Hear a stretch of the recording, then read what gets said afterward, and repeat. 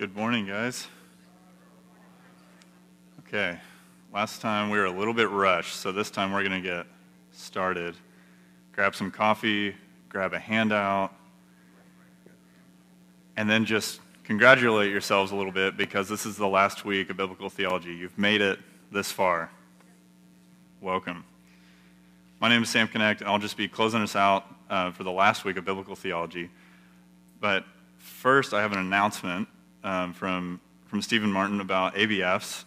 So if you're interested in the next topical ABF, if you want to keep going with these topical ABFs, the next one is going to start next Sunday in Heritage Hall. Room is to be determined, but Heritage Hall, it's going to be on financial stewardship. So if that interests you, I think we all have some tie-in to financial stewardship, young and old, just in all stages of life. That's going to be next Sunday in Heritage Hall, and then also our regular ABF classes are going to be resuming as well next Sunday. So whichever one of those you're interested in, that is an option to you. Okay, to close out biblical theology, to put a cap on this 12-week summer seminar, I'm going to expand more on melodic line to start out, and then we're going to look at two different texts, two different passages similar to last week, ask 4 questions of each of those texts, and then I'll just finish with some ways to apply this whole course to your life together as the body. Before we begin actually doing biblical theology, let's pray. Would you pray with me to start? Father, you're so worthy of our praise and worthy of our attention. Help us this morning and this week to just pay attention to your word. Help us to know it well, and so well that we want others to know it also. Father, build this church on love for and just attention to your word. We gather together, we read together, and pray in Christ's name. Amen. So I want to start by following up. I dropped this new tool in your lap, this idea of the melodic line last week, and then I didn't show you as well as I could have how exactly we were using it in those passages last week. So Luke and Colossians, I didn't show you how we were drawing it out and using that tool, the melodic line. So I want to just rewind a little bit to our passage in Luke 4, and I mentioned this theme or title of Son of God last week, if you remember that. Yeah, you can turn to Luke 4, 1 to 13. Let's jump in and see exactly how the melodic line is being worked out, how we use that to our advantage to understand what the passage means. So you notice just within 7 verses of each other, you have that title appear. Son of God. And you can draw this out with me if you're a note taker. We see that twice. It's appearing twice in that passage. So we're tuned in. We hear melody happen, and then we want to know more about it. But we don't know much about this title just looking at our passage. If we only look at the passage, we don't know much. So let's expand out to just the book of Luke, the whole book of Luke. So first we hear in Luke 1:32, we get Gabriel promising that this Jesus, this baby being born to Mary, would become called the Son of the Most High God. And then in Luke 22:70, we get the Jewish High Council just asking Jesus, "Are you the Son of God?" And he affirms their accusation. He affirms them and says, "You've said that I am." So that's kind of the bookends of this title showing up, Son of God. It's bookending Luke, but we actually see 9 different times either the title Son of God is being used, or people are questioning, whose son is Jesus? Who is this man? Whose son is he? So 9 different times the identity of Jesus, of whose son is he, shows up. And the demons, the devil, people, angels, the Jewish High Council, Jesus himself, and then God the Father in that baptism ceremony where that voice from God calls Jesus his beloved Son of God. All those different groups and people call Jesus the Son of God or question his identity. So we get 9 times in the book of Luke. Son of God. Showing up 9 different times. And we get this concentric circle. We're just looking further out. So I get the passage. And then we get book of Luke. Well, let's look even further. That's just the book of Luke. So really, we don't have a full picture of what that means. What does it mean to be the Son of God? And so let's go a little bit further out and just look at everywhere in the New Testament. So it's kind of remarkable that all 4 Gospels use this title to refer to Jesus. There's consistency. There's a consistent witness to him being the Son of God in all 4 of the Gospels. So we get that. We get 4 Gospels mentioning it. And it's Paul's almost favorite title for Jesus. He calls him the Son of God numerous times in the letters. And then in the book of Hebrews, we get the angels, these lowly angels, compared to the heights and the glory of the Son of God. That's the title used in Hebrews in the early chapters. The angels are being compared to the Son of God. So why would we worship angels? Let's worship the Son of God. So we get this. So we get this concentric circle, the whole New Testament and the whole New Covenant. That's just New Testament. Let's take it just one step further. Let's look at the entire counsel of God, the whole counsel of God, the whole Bible. What does it mean to be the Son of God? Who else is known as the Son of God? So we referenced this a little bit last week, but we get Adam being called the Son of God. Even by Luke, he's referenced as the Son of God, but maybe not the same way that Jesus is. But that title still appears, so we get a fuller picture. And then we get Abraham. Abraham is promised a son, but the son would be coming from God. He'd be given by God to Abraham. And then last week we referenced a people group that's actually called the Son of God. A people group known as Israel.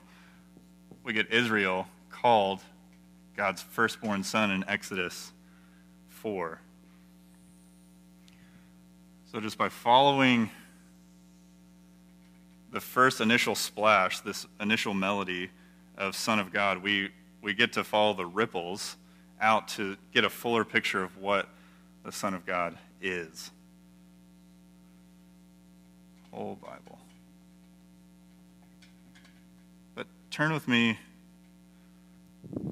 to Galatians 4.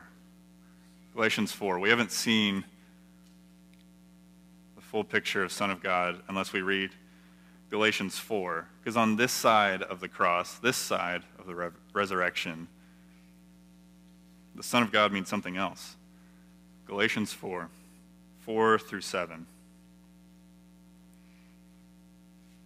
Would someone mind reading Galatians 4, 4 through 7 loudly so everybody can hear?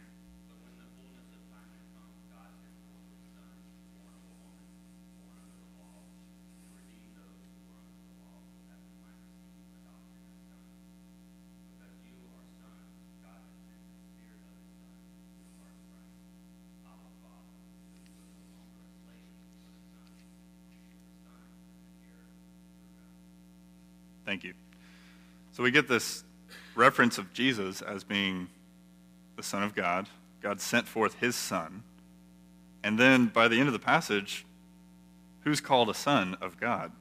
We are called sons of God. So it's not just a title, but it's a status of inheritance.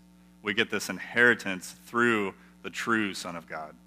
We become part of the family of God via his Son that he sent. You see that?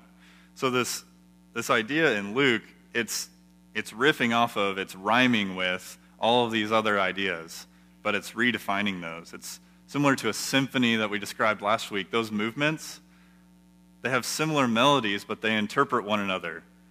They bounce off one another, and they give meaning to one another. And so just these two instances in our original passage, we can scope out, we can follow the ripples in the pond, if you will, to mix metaphors. To mix metaphors, we see this bigger picture of the Son of God, and we, through Christ, can call ourselves sons of God with inheritance. So that's just one example of using the melodic line, following it through. And by noticing the initial splash of the stone, we follow the ripples out. But while we're listening with our ears for the melodic line, we're going to be watching with our eyes for these four questions, trying to answer with the text these four questions that we've been asking each text over the past few weeks. Those four questions are printed on your handout, and we've answered these basic questions before. We're familiar with them, and you can feel free to take these questions away, take them home, and then with any text that you want to open up, ask these four questions and move through that process of reflection. So first asking, what is the point of the text? We just do this plain, simple exegesis. Figure out what is it saying. Just in its plain context, what is it saying in its context around that text? Exegesis, pulling out the meaning that's waiting for us in the text. And then where does this text fall in the biblical storyline? What is going on around the audience and the author? What redemptive events are about to happen or have just happened? What covenant are we in? Are we in the new covenant, the Mosaic, the Davidic? We've reviewed those. And then how does this text point to Christ? We know that the entire Bible points to Christ because Jesus said so in Luke. After establishing what the text says and where it sits in the biblical storyline, we begin asking questions about Jesus and what must we believe about Jesus if we believe that this text is true. So that's where we use all those familiar tools: theme, typology, storyline, the gospel, God, man, Christ, response.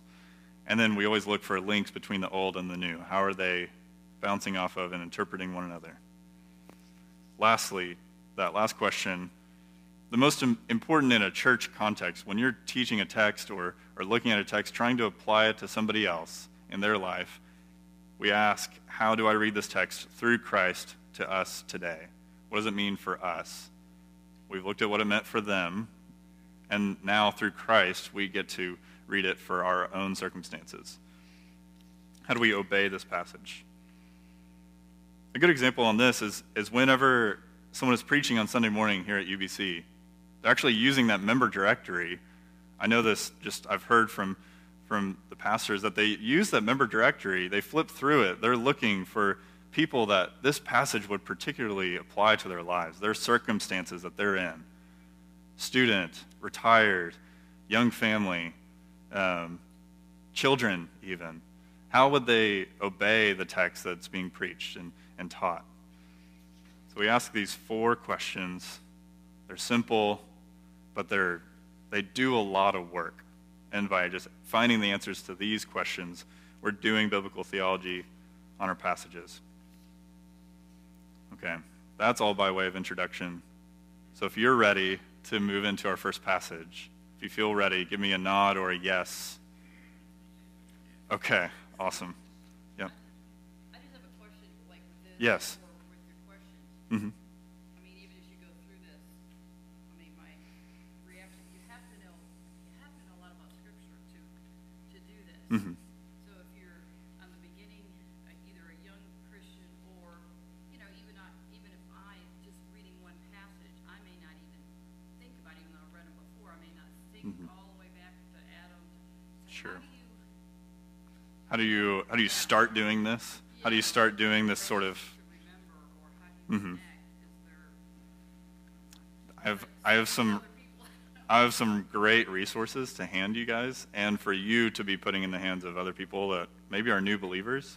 So that's a great question. How do you even start doing something like this? And we all start as non-believers, like just totally unfamiliar with the Word of God.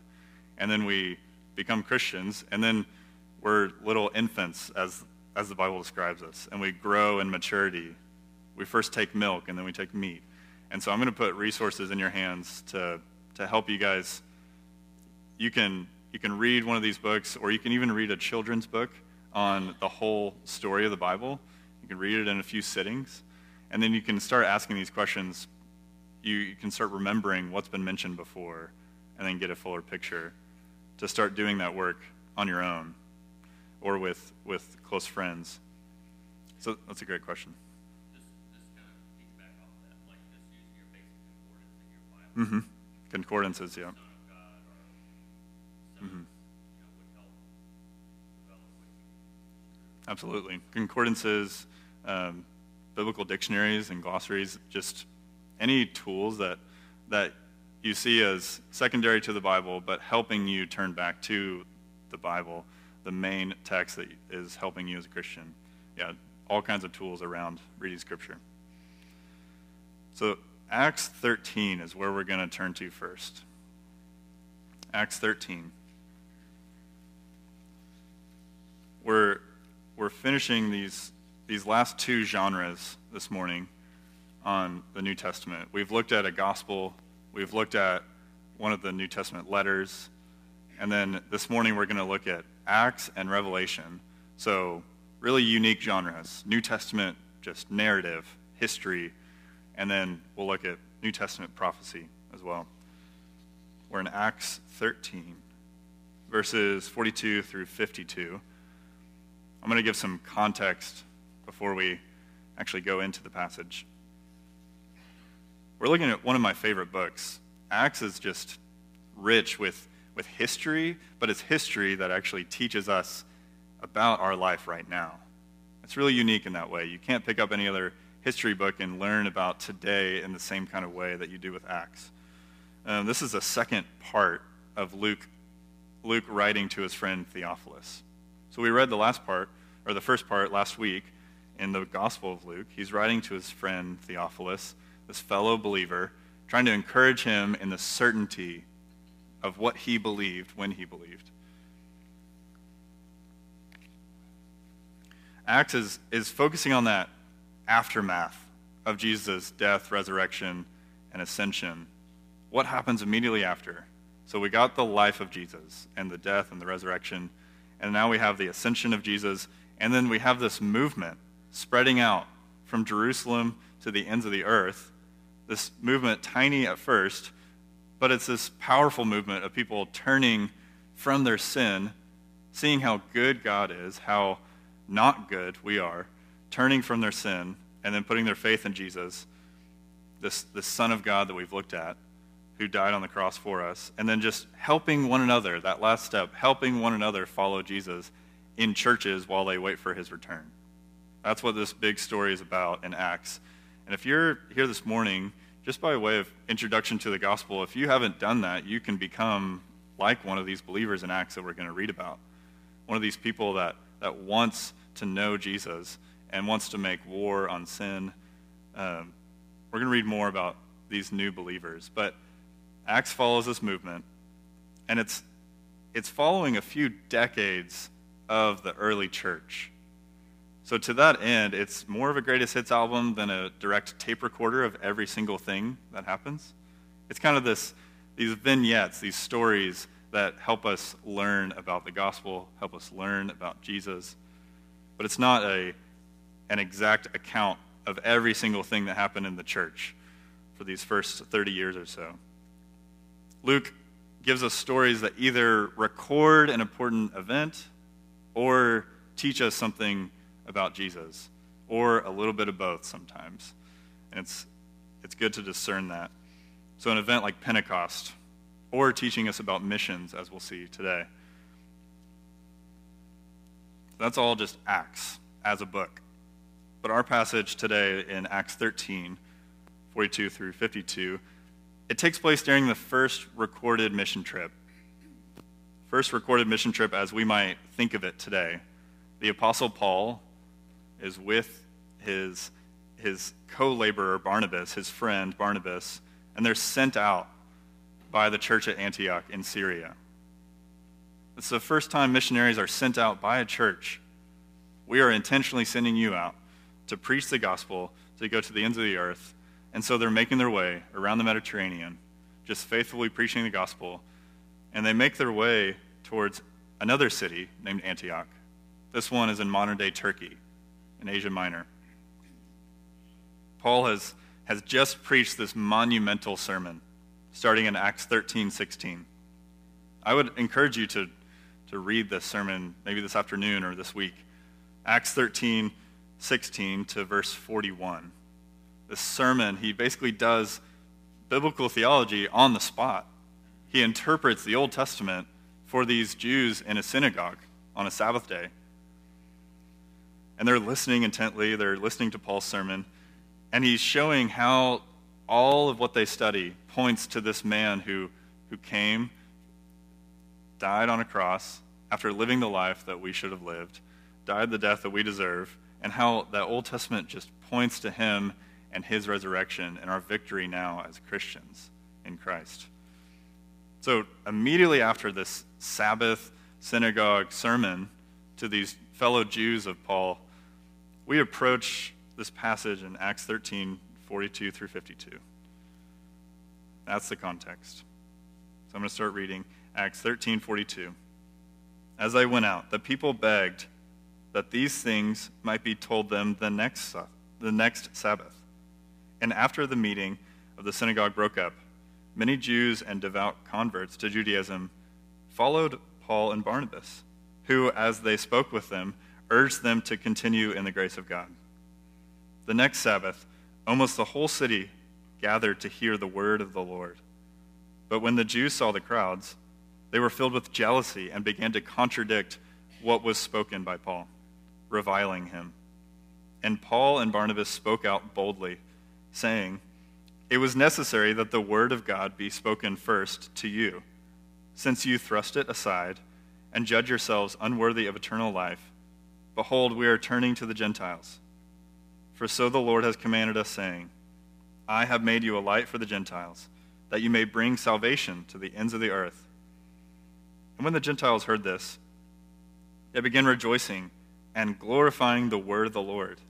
And as many as were appointed to eternal life believed. And the word of the Lord was spreading throughout the whole region.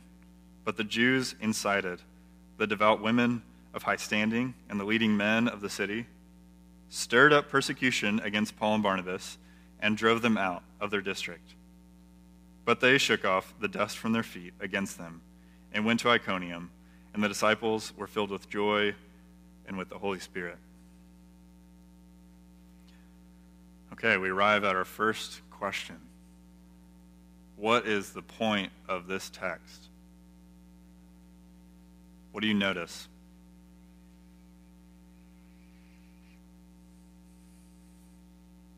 As they're sharing, there's a big group of people that are interested, want to know more, and some respond positively. And then the other hand, there's another group who, like, wow, we're jealous of this, we don't want them turning that way, we're going to lose our power. And so they are then turned against him. Yeah, there's two groups. If I heard you right, there's two groups with very different responses to what? What are they responding to? To the gospel, to this message that Paul had just preached? They're responding very differently to the gospel. What else do you guys notice?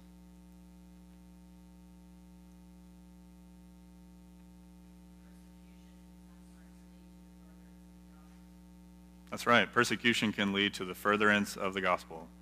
The word of the Lord was spreading throughout the whole region. Verse 49. That's right. I think we have to notice, to get the point of this text, we have to notice how much Luke is mentioning the word of the Lord. He mentions it 4 times throughout this text, and that's what people are responding to. The Jews of high standing and then the Gentiles and the Jews who want to believe. That's what they're responding to, those positive and negative responses. They're responding to the word of the Lord. So in verse 42, as they went out, the people at the synagogue, the people begged that these things might be told them the next Sabbath. They were just hanging on the words of Paul, just doing this exposition of the Old Testament for them. They wanted the word of the Lord more and more. And then we get this sort of accusation by Paul. Paul and Barnabas spoke out boldly, saying, further on, since you thrust it aside and judge yourselves unworthy of eternal life, behold, we are turning to the Gentiles. What's the wording? They thrust aside the word of God. That's interesting. That is the direct opposite response to the word of God. So I think we can arrive at a faithful summary of this passage and reach the point of it. And just while Gentiles beg for more of the word of God, Jews, the supposed people of God, reject and despise it. So Gentiles beg for more of the word of God, and then Jews, the supposed people of God, reject and despise it. So these ethnic Jews, they're throwing aside the word of God, while Gentiles are begging for more of it. That's what's going on in the text, but where does this text fall in the biblical storyline?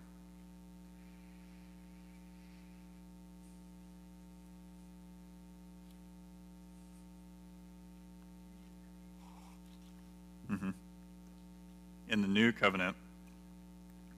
So we're on the far end, we're on this end of Jesus' life, death, and resurrection. We're in the new covenant.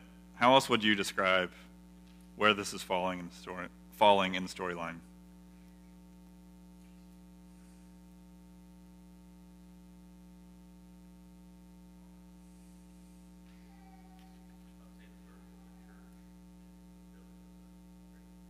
Yeah, the fulfilling of the Great Commission is happening right now. The church is being spread via the planting of individual churches. So it's important to note this is coming before any of those great pastoral letters that we get in the New Testament. This is that first church planting trip that the apostles are taking. It's coming before all those letters. I mean, just practically, these churches had to be planted before they could be encouraged with more of the Word of God. So it's before those encouraging letters and rebuking letters of the New Testament. But it's after Jesus' command and his Great Commission. It's after his ascension. So it's right in that in-between where the church is being planted. Important to note is that Paul is quoting from Isaiah in verse 47. He's quoting from Isaiah, this prophecy written 7 centuries before the events happening here. So he is seeing how they fit into the culmination of everything that God had prepared for them. He's seeing himself as in the line of Isaiah and the other prophets, fulfilling everything that they looked forward to. That's where it fits in the storyline of the Bible. But more directly, how does this text teach us about Jesus? How does it point to Christ? His name isn't mentioned in this text. How does it point us to Christ?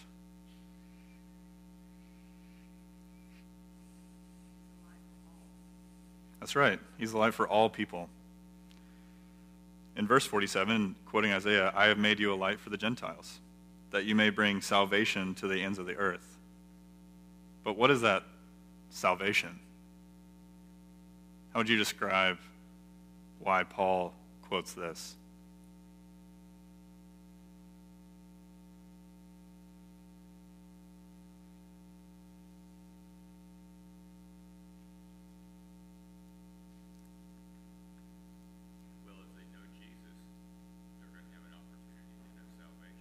Mm-hmm. He refers repeatedly to the word of the Lord. Mm-hmm. Jesus is the written word. He's the word that became flesh. Mm-hmm. So even that points to him as well. Yeah, so Paul is tying together this idea of salvation from Isaiah with the word of God that was spoken first to the Jews and now to the Gentiles. He's tying those two together. We're bringing salvation to the ends of the earth while bringing, am I good? Cool. He's bringing salvation to the ends of the earth while bringing the word of the Lord to the ends of the earth. But what is this word of the Lord? It is this Jesus that he just preached throughout this lengthy sermon on Sabbath in the synagogue. This Jesus that is the culmination of the word of God. And even in John 1, we get this description of Jesus, the person, as being the word of God. In the beginning was the Word, and the Word was with God, and the Word was God. So this theme of Word of God can be traced throughout all Scripture. We could trace it. We're not going to this morning, but we could trace this theme of Word of God. That's how we're using our tools. And it culminates. It reaches its climax in the person of Jesus. He is the Word. And going along with more of these biblical theological tools, we get this New Testament link with the Old Testament. Paul is interpreting Isaiah. He is giving new meaning to what Isaiah presented to the people of God 7 centuries before. So bringing the word of God concerning Jesus is bringing salvation to the ends of the earth. And in the same way, rejection of the word of God is a rejection of Jesus, and ultimately a rejection of salvation. You're turning away from the way of salvation, Jesus Christ. So, Jesus saved all who were appointed to eternal life. That is where we get the gospel link. This goodness of God, this corruption of man, rebellion of man, and then Christ being sent to die for sinners, and our response in repentance and faith. That's where we get God, man, Christ's response in this passage, is that all who were appointed to eternal life were saved by this word of God, this Jesus that we know so much about from the New Testament. And that included people from all nations, not just Israel, right, as we've noted already. But to believe in Jesus, one must believe and accept the word of God. They're tied together. Okay. This last question on this text, how can we read it today for us now through Christ? How do we apply this text? How do we obey this passage?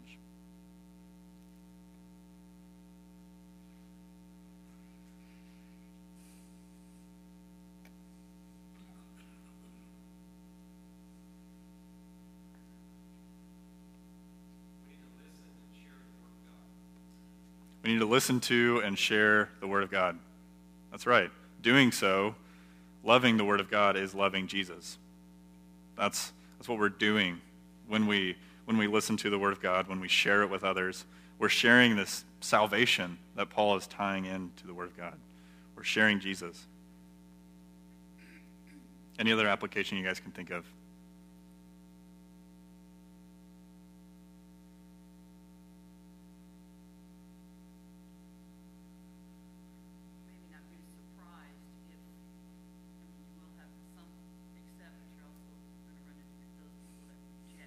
Mm-hmm.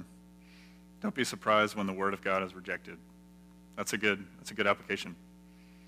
And then on the flip side, don't be surprised when people believe that you don't expect to believe. These Jews that were opposing the word of God, they were shocked that the Gentiles would believe, that these dirty people outside of the people of God would believe, and they would come to salvation. They were shocked. And let us not be shocked when someone, quote unquote, far from God believes. No one is beyond the salvation of Jesus if they are called, if they are pointed to salvation. So let us do like these Gentiles and Jews in the synagogue. Let us beg for more of the word. Let us seek it out, and let us hear it and listen to it and love it. And don't be surprised when people believe that you don't expect to believe. And don't be surprised when the word of God is rejected. And just remain faithful in your deliverance of it. So wait on his word. Wait on the word. Depend on it. Hang all of your hopes and dreams on the word. Even let it shape what you hope for. and then set your life upon it. Build your life on the foundation of the Word, because it brings salvation. So just from a few moments with these 11 verses, we have a rough outline of a sermon, practically, of a lesson. We got from the text itself to the meaning of the text to where it is, and then what does it teach us about Christ, and then what does it teach us about our life now? How can we read it through Christ? We have a rough outline of a lesson on this text. Any other application you guys can think of?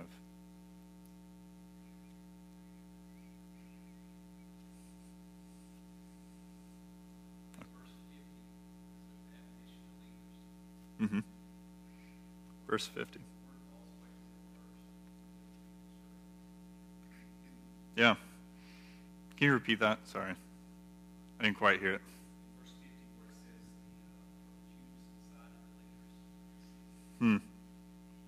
Yeah, that is an admonition to leaders for sure. So the Word of God ultimately starts with the elders and Sunday school teachers. Mm-hmm. Yeah. Satan loves to attack the people who are speaking the Word of God to people, because if he can just get them to err a little bit or even reject the Word of God, you do a lot of damage. That's an admonition to leaders for sure. Sam in verse 44 is to assemble, says the next Sabbath, nearly the whole city. That's right. Verse 44, yeah. That's right. So the city gathered to hear the word of the Lord. They weren't, real practically, they weren't just in their houses on their couches hearing the word of the Lord being delivered to them like a letter.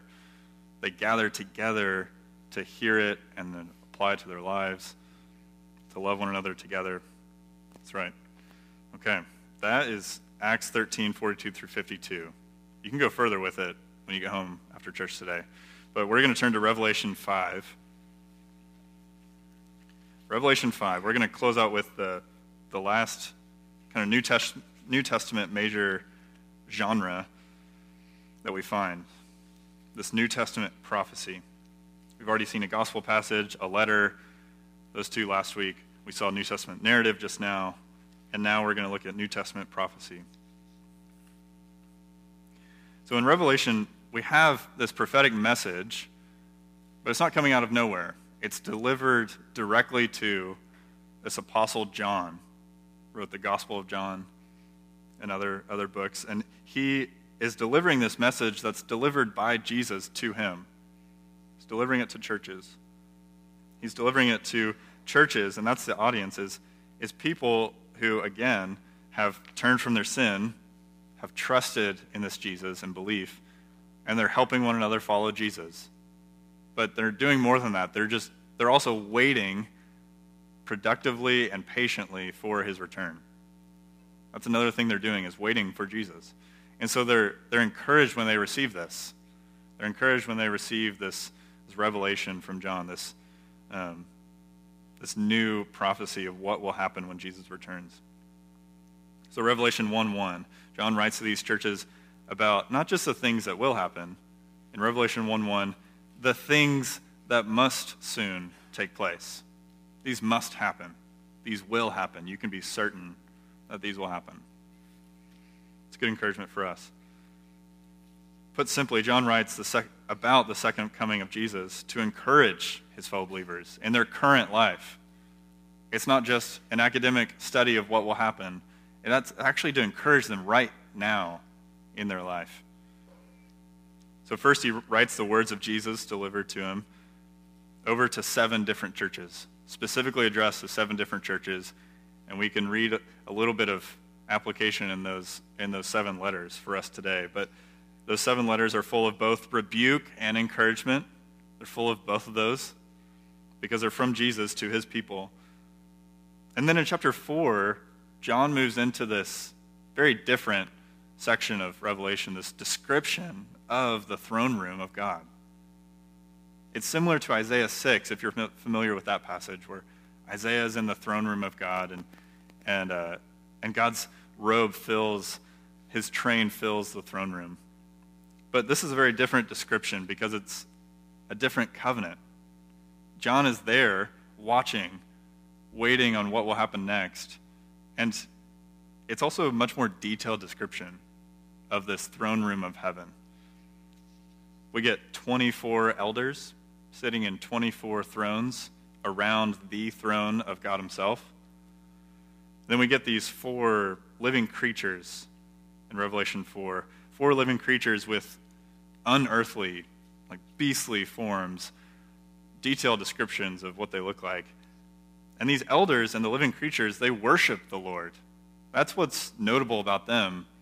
They worship the Lord. We can be amazed at them and ask questions about who they are, but they actually want you to be turning to God and looking at him and figuring him out and worshiping him.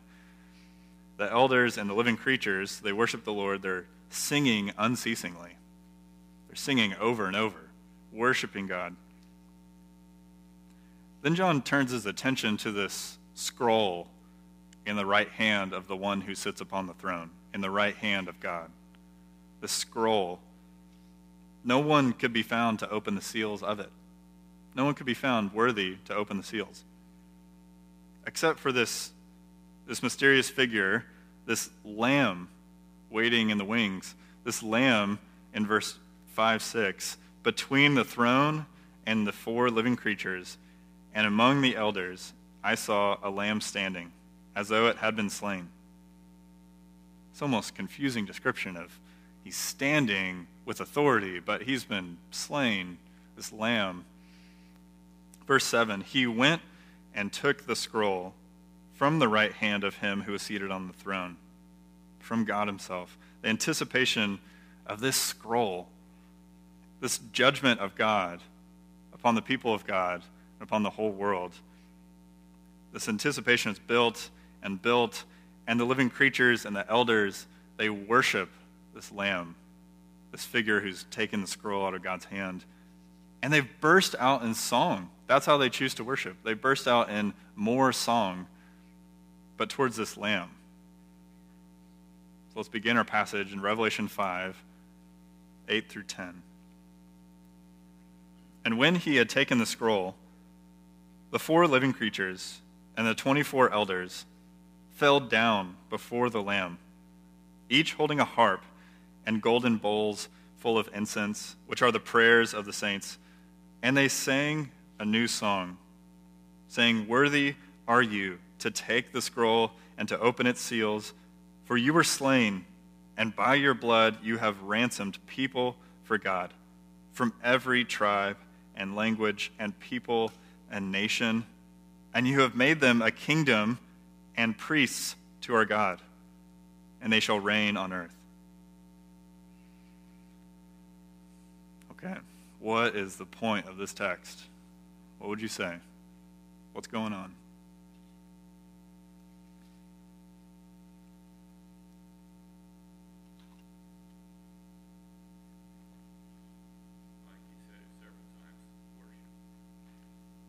Kind of gave it away. Yes. Worship. That's right. You know, it's interesting that I was reading through the word worship it's the last word in the chapter. That's the only time the word is worship. Yeah. That's the only time the word worship is mentioned by definition or by exact word. But it's been going on through the whole chapter. Yeah, worship is mentioned at the end of chapter 5, but it's been going on. It's been happening throughout the whole chapter, and really that whole section in the throne room. That's right, there's worship going on. There's obviously this centrality of this lamb figure, Jesus. We can, spoiler alert, this is Jesus that we're looking at. This lamb figure, we can just call him Jesus while we're talking about him. But Jesus is being worshipped similarly to the one who is seated upon the throne. If you notice, he's being sung to, and people are just bowing themselves before him, putting themselves down before him, their entire lives and their bodies, just bowing before him and singing to him. And it looks really similar. So there's obviously not that much difference between the worthiness of worship of the Lamb and the worthiness of worship of the one who sits upon the throne. I think we can arrive at a faithful point of this text being, worthy is the Lamb who was slain to save a people from all nations.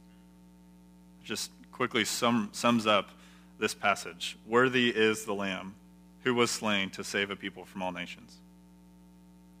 Kind of hits on many things that are going on throughout these 3 verses. Worthy is the Lamb who was slain to save a people from all nations. Okay, so where does this text fall in the biblical storyline? It's a bit of a trick question.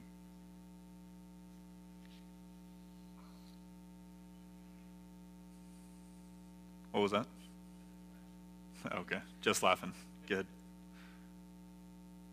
We'll start with covenant. Which covenant are we in? New covenant.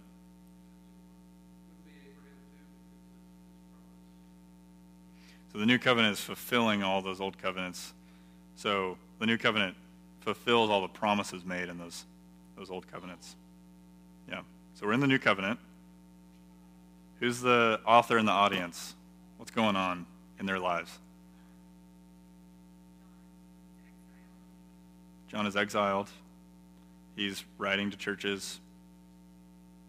He's encouraging them in his time in the first century about all these things that are going to happen at least a couple thousand years from now as he's writing. So it's on the other side of Jesus' life, death, and resurrection, but it's more than that. It's actually the fulfillment of everything that these Christians have been hoping for. Thousands of years later, he's describing everything that they're hoping toward and for to be fulfilled. Jesus, the Lamb of God, is worthy to open the scroll and judge all people from all nations that he saved. And that hits on every single covenant before the new covenant. That hits on every single stage of God's salvation. How does this text point to Christ? We get descriptions of him, but what does it teach us about Christ?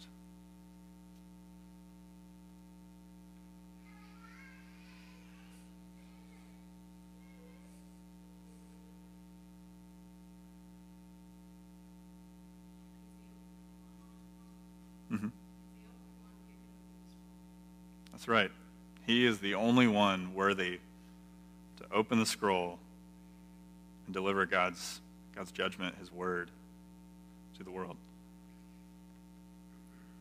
So we see a worthy Jesus. He's triumphant. He's authoritative. We see little glimpses of this throughout the Gospels. Here and there, we see glimpses of this authoritative Jesus, commanding the spirits, commanding the storms, flipping over tables. But we don't think of him primarily as that when we read the Gospels. We consider him as, in light of his gentle submission to the cross. We see the submissive Jesus, but now we get this picture of a triumphant Jesus ruling over the world.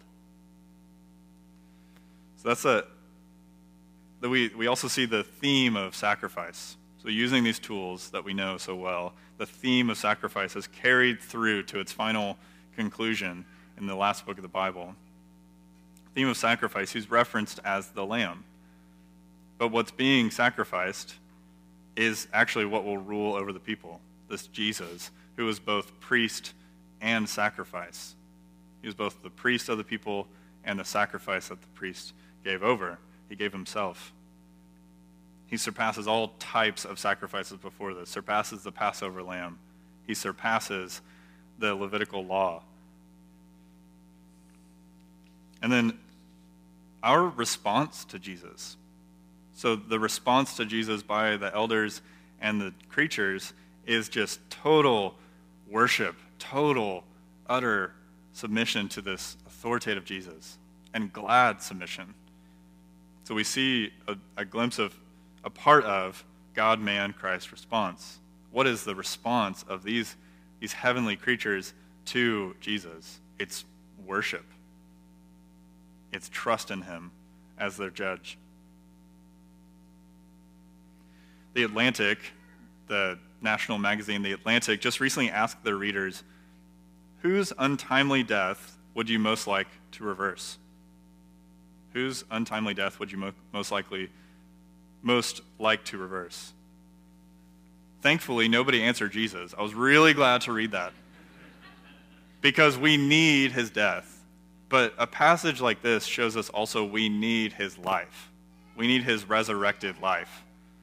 He fulfills not just a death and a sacrifice on a cross, but he fulfills a heavenly ministry.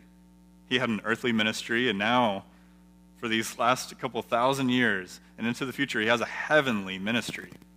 We should be thankful for that. He is this authoritative Jesus interceding on our behalf right now, and then in the last days, he will be this judge in the last days over the whole world. We need his heavenly ministry. Okay, so how do we read this today through Christ?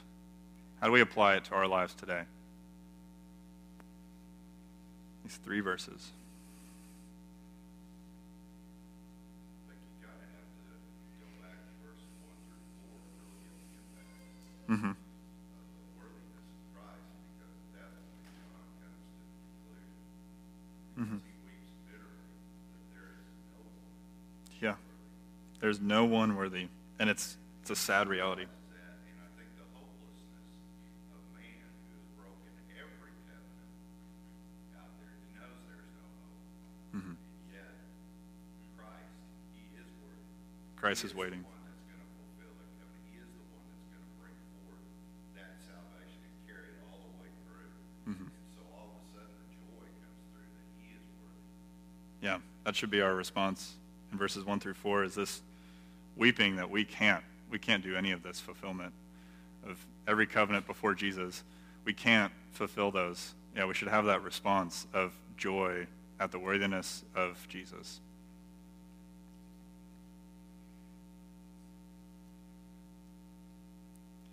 Sam, another thing I was thinking about too Mhm. is kind of that tension between the already and the not yet, Mm-hmm. because there's a kind of a future that that we think of as he's writing Revelation, and yet in heaven, this is going to be going on now. So with all the believers that have died Mhm. and gone to heaven, they're experiencing this now, but there will be probably a sense of that magnitude when Christ comes back.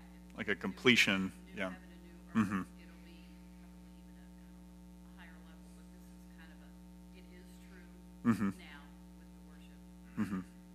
but there's going to be I don't know, just A that greater, final, yeah. when Christ comes back. That's right.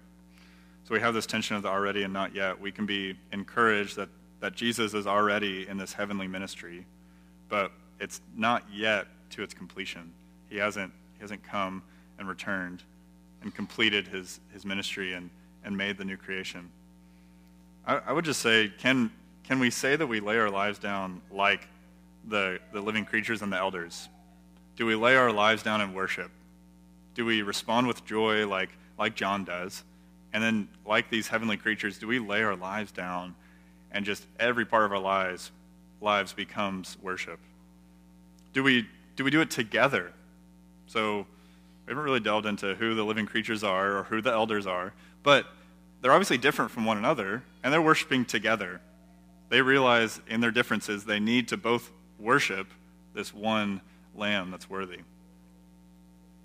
And then more historically, do we look forward to that day? Do we anticipate this? Do we actually hope for this to be true? Looking at these events, do we hope for a Jesus that's going to punish evil and then redeem repentant sinners? Do we hope for that? That's an application for us today. So trust finally in this Lamb of God. Throw yourself down before him. He'll be your loving judge. That's an application we have. And then your redeeming judge as well. So that closes out Revelation, and we just have a few minutes left. I want us to zoom out a little bit as we close Revelation. I want us to zoom out and look at this whole 12-week summer seminar. And I asked you guys to start kind of reflecting on how you would take this class away, and how would you apply it to your lives? Similar to that fourth question, how would you apply the text? But how would you apply all the principles that we learned in this class? I first want to thank you for being part of this journey with me, Chris, and Trey, but also I want to give you guys some potential application. I did some reflection this week, and I just want to give you guys some application of this class to your life together as the church. But before I get into that list and bombard you with all these different options, I want you to see it more as a menu instead of a to-do list. So it would be a shame to walk into a restaurant, order water, and not try anything on the menu, to do nothing and get nothing from the menu. But it would also be a shame to gorge yourself and order everything on the menu, one of each, for the whole table. So as I give you these, don't feel shame on either not doing one or doing another, but just see these as options for you to faithfully just carry forward some of the principles we've seen in this class as a menu of potential application. So consider reading the upcoming sermon passage. Some of you guys do this a few times in the week before the upcoming sermon. Consider reading the upcoming sermon passage and read it with other people in your household, roommates, children, your spouse. Even further with this application is maybe consider trying to answer those 4 questions for yourself. Take away this handout today, take it with you, and answer those 4 questions. Write it out, take some notes, and then you can bring those notes with you on Sunday and see where did I see differently from the preacher that Sunday. Even if you don't do that pre-work, so that kind of a little bit more academic pursuit before Sunday, if you don't do that pre-reflection, consider just taking good notes in the Sunday sermon. If you're not a note taker, try it one Sunday and just write down the context around the passage that the preacher is giving. That answer of where does this fit into the biblical storyline? What's going on? And write that down and build up your kind of ability and empowerment to do that in the future. I mentioned that we had a rough outline of a sermon earlier. We had a rough outline of a lesson, a first draft. Have you considered teaching? Have you considered expressing your interest in teaching, even just in a small Bible study or an ABF? If you don't desire to teach the Word of God to fellow women, to fellow men, to a mixed ABF, then just consider that. Take that away, pray about it, consider it, because you have the tools in front of you, and really this doesn't take a special seminary degree. It takes just careful understanding of the text. It takes understanding of the people that you're teaching, and then help of the Holy Spirit, and that's really it. It doesn't take special degrees or special training. You can teach the Word of God. More specifically, can you think of someone in UBC who wasn't in the summer seminar that you could share these materials with? Feel free to invite me, Chris, or Trey along in that journey if you want to bring us in and help equip the body even more than this class. Our email addresses and phone numbers are in that member directory if you want to reach out.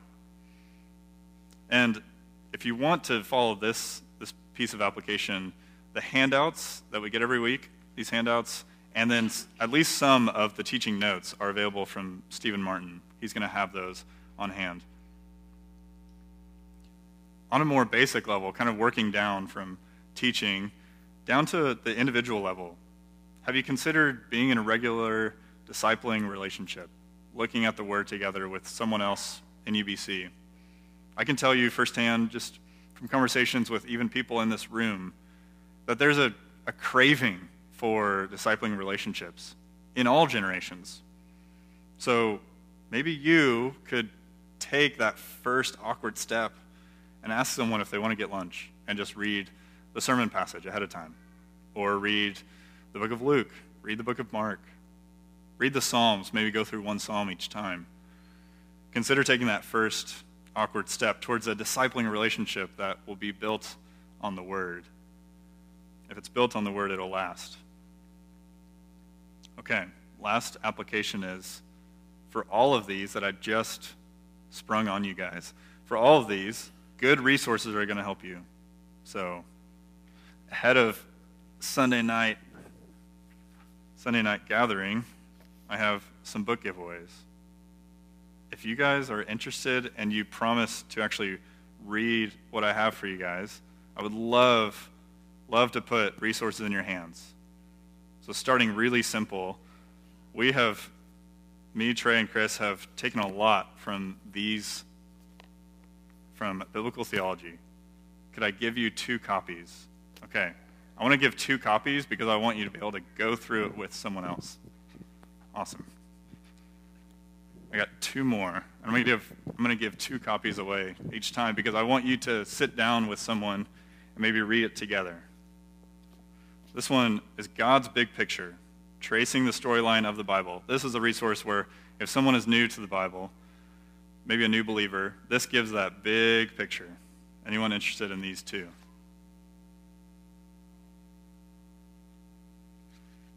Awesome. 4 books in the Rose family. That's great. That's great. They're perfect for discipling relationships, looking at the Word together, looking at good resources together. Getting a little bit more advanced, this book was extremely helpful for me when I went over the biblical theological tools in week 2. Christ from Beginning to End. It came out this year. It basically spends 4 chapters looking at tools to use when looking at the Bible, and then the rest of the book is just the big storyline of the Bible via different themes. Anybody interested in these? Awesome. Yes. These will be great resources. Okay. That's it for book giveaways, but also on Sunday night, just consider taking one of those free resources. Okay. We're closing out our time together. But as we close this time and try to apply this class to our lives, I want us to see that this class, in one sense, isn't over. We're not actually done with what we've learned. We're never done with the Word of God.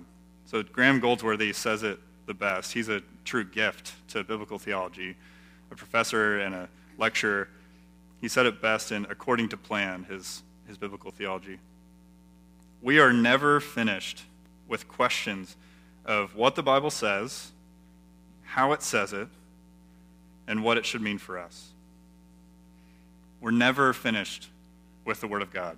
Never finished understanding it. That closes our time in the last week of biblical theology. So would you pray with me?